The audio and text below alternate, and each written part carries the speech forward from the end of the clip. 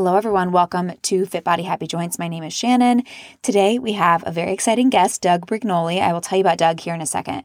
But before I do, I just want to say that the information that I've learned from Doug and his book has been a lot of the foundation of my classes and how I teach and what I believe in with fitness. I was first exposed to biomechanics and how physics influences the body and exercise after physical therapy school, kind of in my first job. And I was yearning for more, to learn even more about it, because I knew it's like one of those things that the more you learn that you don't know. And so after I was exposed to it, I was really digging. And I came across this book, The Physics of Resistance Exercise, and it is so good. And his book is a lot of that just makes sense. So I wanted to bring him on the podcast. I was thrilled that he agreed. And we had a conversation for an entire hour. But I do want to say that Doug is different than a lot of the guests that I bring on. You know, he has a history of bodybuilding. He's in that world. He works with a very different type of person than I work with. But as he said later in our conversation, a muscle is a muscle no matter who you are. Everybody's deltoids functions pretty much the same. Everybody's quad functions pretty much the same. So it's no matter who you are, physics play a role in your body, and it's important to understand. And that's kind of what we talked about in this conversation. Now, we talked for a long time, and what I decided to do, because there was so much goodness from our conversation, I decided to kind of cut this podcast into separate parts. So this first part will be, we're talking about functional exercise, and then we will do kind of subsequent parts after this week. So Doug is super impressive. He is former Mr. America and Mr. Universe bodybuilding champion. And he has a competitive trajectory that lasted over 40 years. He started competing at the age of 16 and won his second Mr. Universe title at the age of 59. He is now 62, and he seriously looks like he's in his late 30s. It is incredible. Doug is the author of The Physics of Resistance Exercise, a book that I love. And this book is endorsed by 10 PhD scholars and 3 orthopedic surgeons. So this guy knows his stuff. He has been an avid student of biomechanics, physics, and anatomy since the beginning of his bodybuilding career. The insights that Doug brings are seriously game-changing, and they're causing the entire resistance training industry to kind of reevaluate a lot of the dogmatic principles and misguided beliefs that it's held for nearly a century. And I think a lot of the things that I've learned from him were super eye-opening and ultimately helped shape a lot of what I believe and educate on now. Here is my conversation with Doug Brignoli. There's so many topics that I want to talk to you about, because I have read your book, like I said, cover to cover, and everything that you say is just gold. It makes so much sense. And quite honestly, a lot of the stuff that you've talked about is something that I've been craving to learn in the fitness industry. I've been in the fitness industry for 12 years. And it wasn't until I came across your stuff that I was really this is what is missing in the fitness industry. So to you, what is the biggest kind of fitness myth that you think everyone should be re-educated about? Wow. It's hard to select one. Well, we could do couple. There's so many, it surprises me that, like you said, that's been missing for so long, because it should be obvious that the body is made up of levers. And that means anytime that you apply resistance to the limbs, that physics is going to play a role in how that weight, that resistance gets magnified or diminished to the muscle that's moving that limb. It should be obvious. But, my background, started off in bodybuilding, which unfortunately has its roots in powerlifting. And obviously, the majority of those guys are men, and they're very egocentric in a way that wants them to think that they're very strong and can lift very heavy weights. And from a muscle building standpoint, the muscle doesn't even know what you're lifting. It only knows how much load it's getting. And how much load it's getting is a factor of the weight you're moving times the length of the levers that are moving it times the angle of those levers relative to the direction of resistance. So you can stand vertically with a 500-pound barbell on your back and no muscles are loaded because all your limbs are vertical. They're all in the neutral position. And yet you're feeling the weight of 500 pounds on your back. You're feeling the compression. Heck, you could get at the very top of parallel bar dips, same thing, and not move. Just suspend yourself with your arms, and it feels strenuous, and yet nothing is loading, which means nothing is benefiting, right? So when those limbs start to get closer and closer to horizontal, they start getting the bigger percentage of the weight you're using. That means most of our exercises should utilize horizontal limbs for the target muscle that's moving that limb so that we can minimize how much weight we have to use and get the most amount of load for the muscle and the least amount of skeletal strain. Yes, exactly.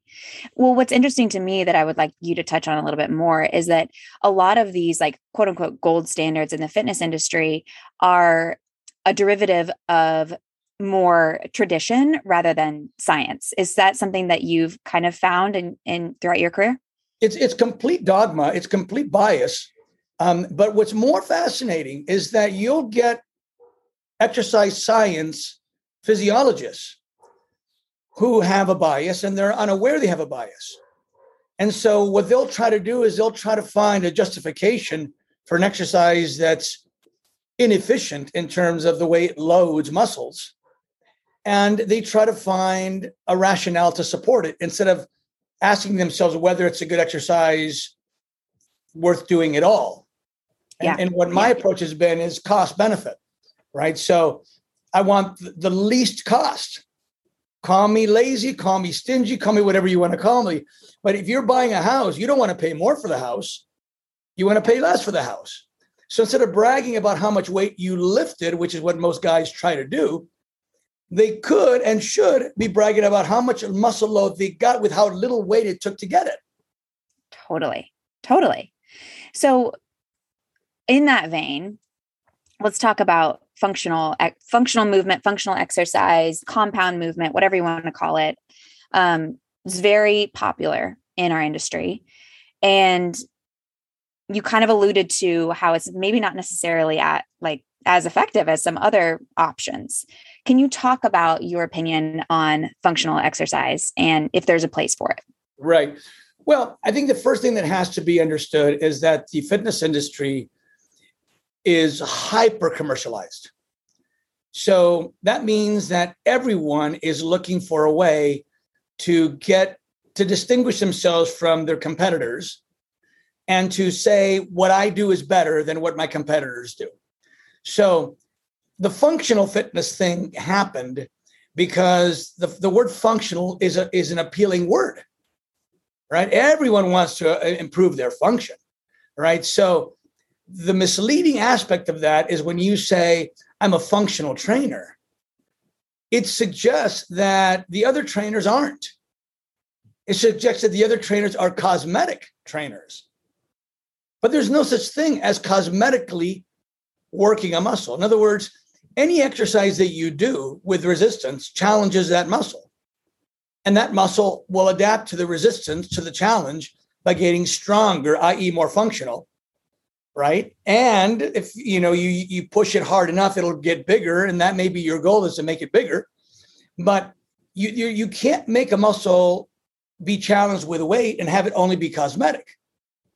So it's a misnomer to even say the word functional exercise, except for the fact that if you're training for a particular sport, it may benefit you in, I'm going to throw this word out, proprioceptive, which means that there's a certain skill to that movement. And that when you do that movement, you learn the skill that then you can apply similarly to the sport that mimics that exercise. Okay, so those are the exceptions to the rule where you would say, I'm strengthening the muscle, but I'm strengthening it in a way that mimics what I do on the field, so that when I apply that on the field, then I gain both benefits. But most of the people that pursue fitness or just wanting to be stronger aren't trying to be a world-class tennis player. A lot of people, I think, are miseducated about this because, like you said, just kind of putting everything together that you said. The more I squat, the more I deadlift, the more I bench press, the better I will be, which you're suggesting maybe it's not about the dumbbell size or the weight that you're holding on your back. Well, here's what happens is let's just say you're doing a squat.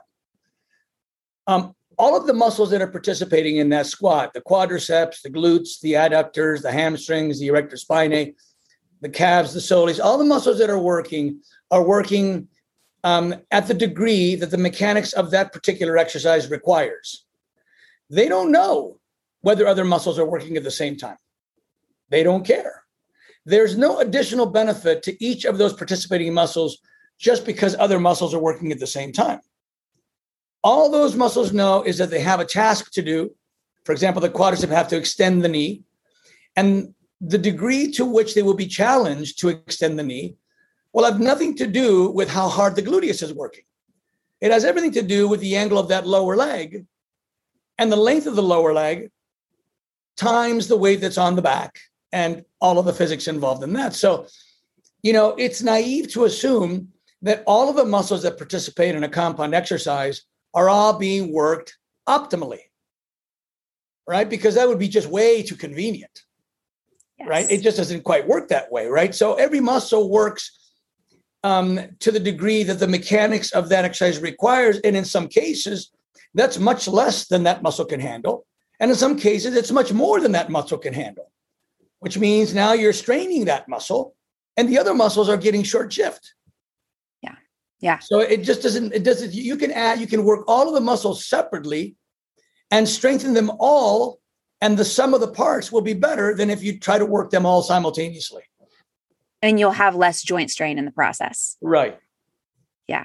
Yeah, because each joint, each muscle has its unique biochemical requirements, right? So for example, the glutes and the quads require a different direction of resistance. So the idea that you're going to use one exercise to work both of those muscles means that they're both getting half as good a physics as they could get because they're sharing the one single direction of resistance. So they would both be compromised to some degree. If you work the quads by themselves and the glutes by themselves, you could choose the exact direction of resistance, the exact range of motion, the exact early phase loading, all the other parameters that determine how good, how productive that exercise is for the muscle. And they would get more benefit than they would get during a compound movement. And you can use less resistance, right, and see greater benefit because in less strain to the skeleton, like you said. And hate the exercise less. Yes. Yes. Oh my gosh. I talk about that all the time. I'm like, have you ever heard in the fitness industry, people are like, oh, if you hate this exercise, it means you need it. Yeah. Have you ever heard that? Total BS. Yeah. Total BS. Yeah. Well, with men actually oftentimes like squats because it tests their manliness. I always say, if something feels just overall hard, then are you being specific enough with that muscular effort?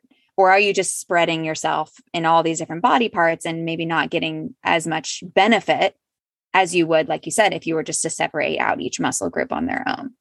Well, there's a mentality that believes the more the better. The harder you work, the better, right? So the more grueling it is, the more sacrifice you make, the better. And that's false. Flat out false. Flat out false. Okay, so when you're working with a squat, let's say you're trying to do as heavy weight as you can for a set of 6 reps. And I've seen girls doing this too, right? So, they will be causing so much stress, systemic stress to their body that their body starts to produce cortisol.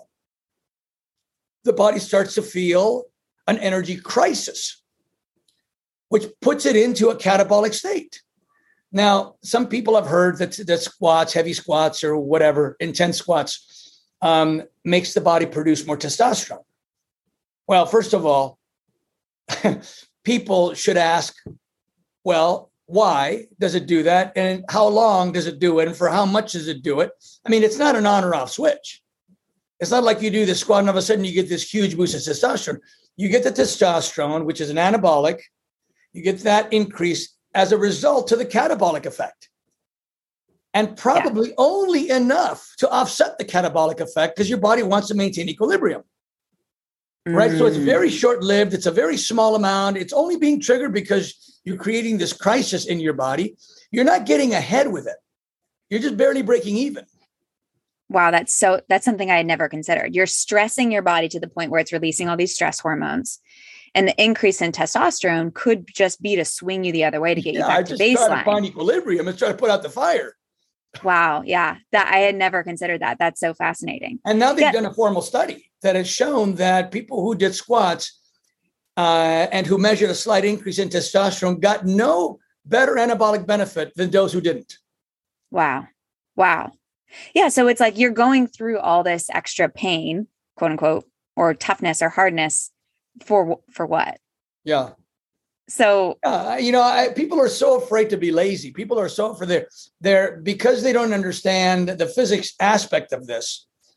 They just think the only barometer is how hard the workout is. But that is not only the best barometer, the only barometer. It's not the best barometer. It's a very misleading barometer. So, first of all, we can overtrain. And at the very least, overtraining wastes time and effort and could also cause a consequence. But at the very least, people should be asking, what is the least I can do to get the best result? Yeah. That's what they should be asking. We do that in all other areas of our life. Like, what's the least I can do to get the best benefit? Except when it comes to exercise, we are so ingrained that harder is better, longer is better, sweatier is better, more calories are better. Yeah, if let's just say you're doing 15 sets for a muscle group, let's say 15 sets for legs, you automatically think 20 would be better.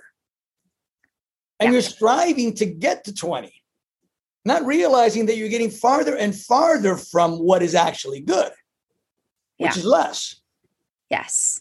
So there is part one of my conversation with Doug. Like I said, I know he's very different than some of the guests that I've brought on in the past, but I really hope that you will learn from him. And I cannot wait to release the rest of our conversation in subsequent podcasts. For now, have a great week, and we will see you all next Thursday.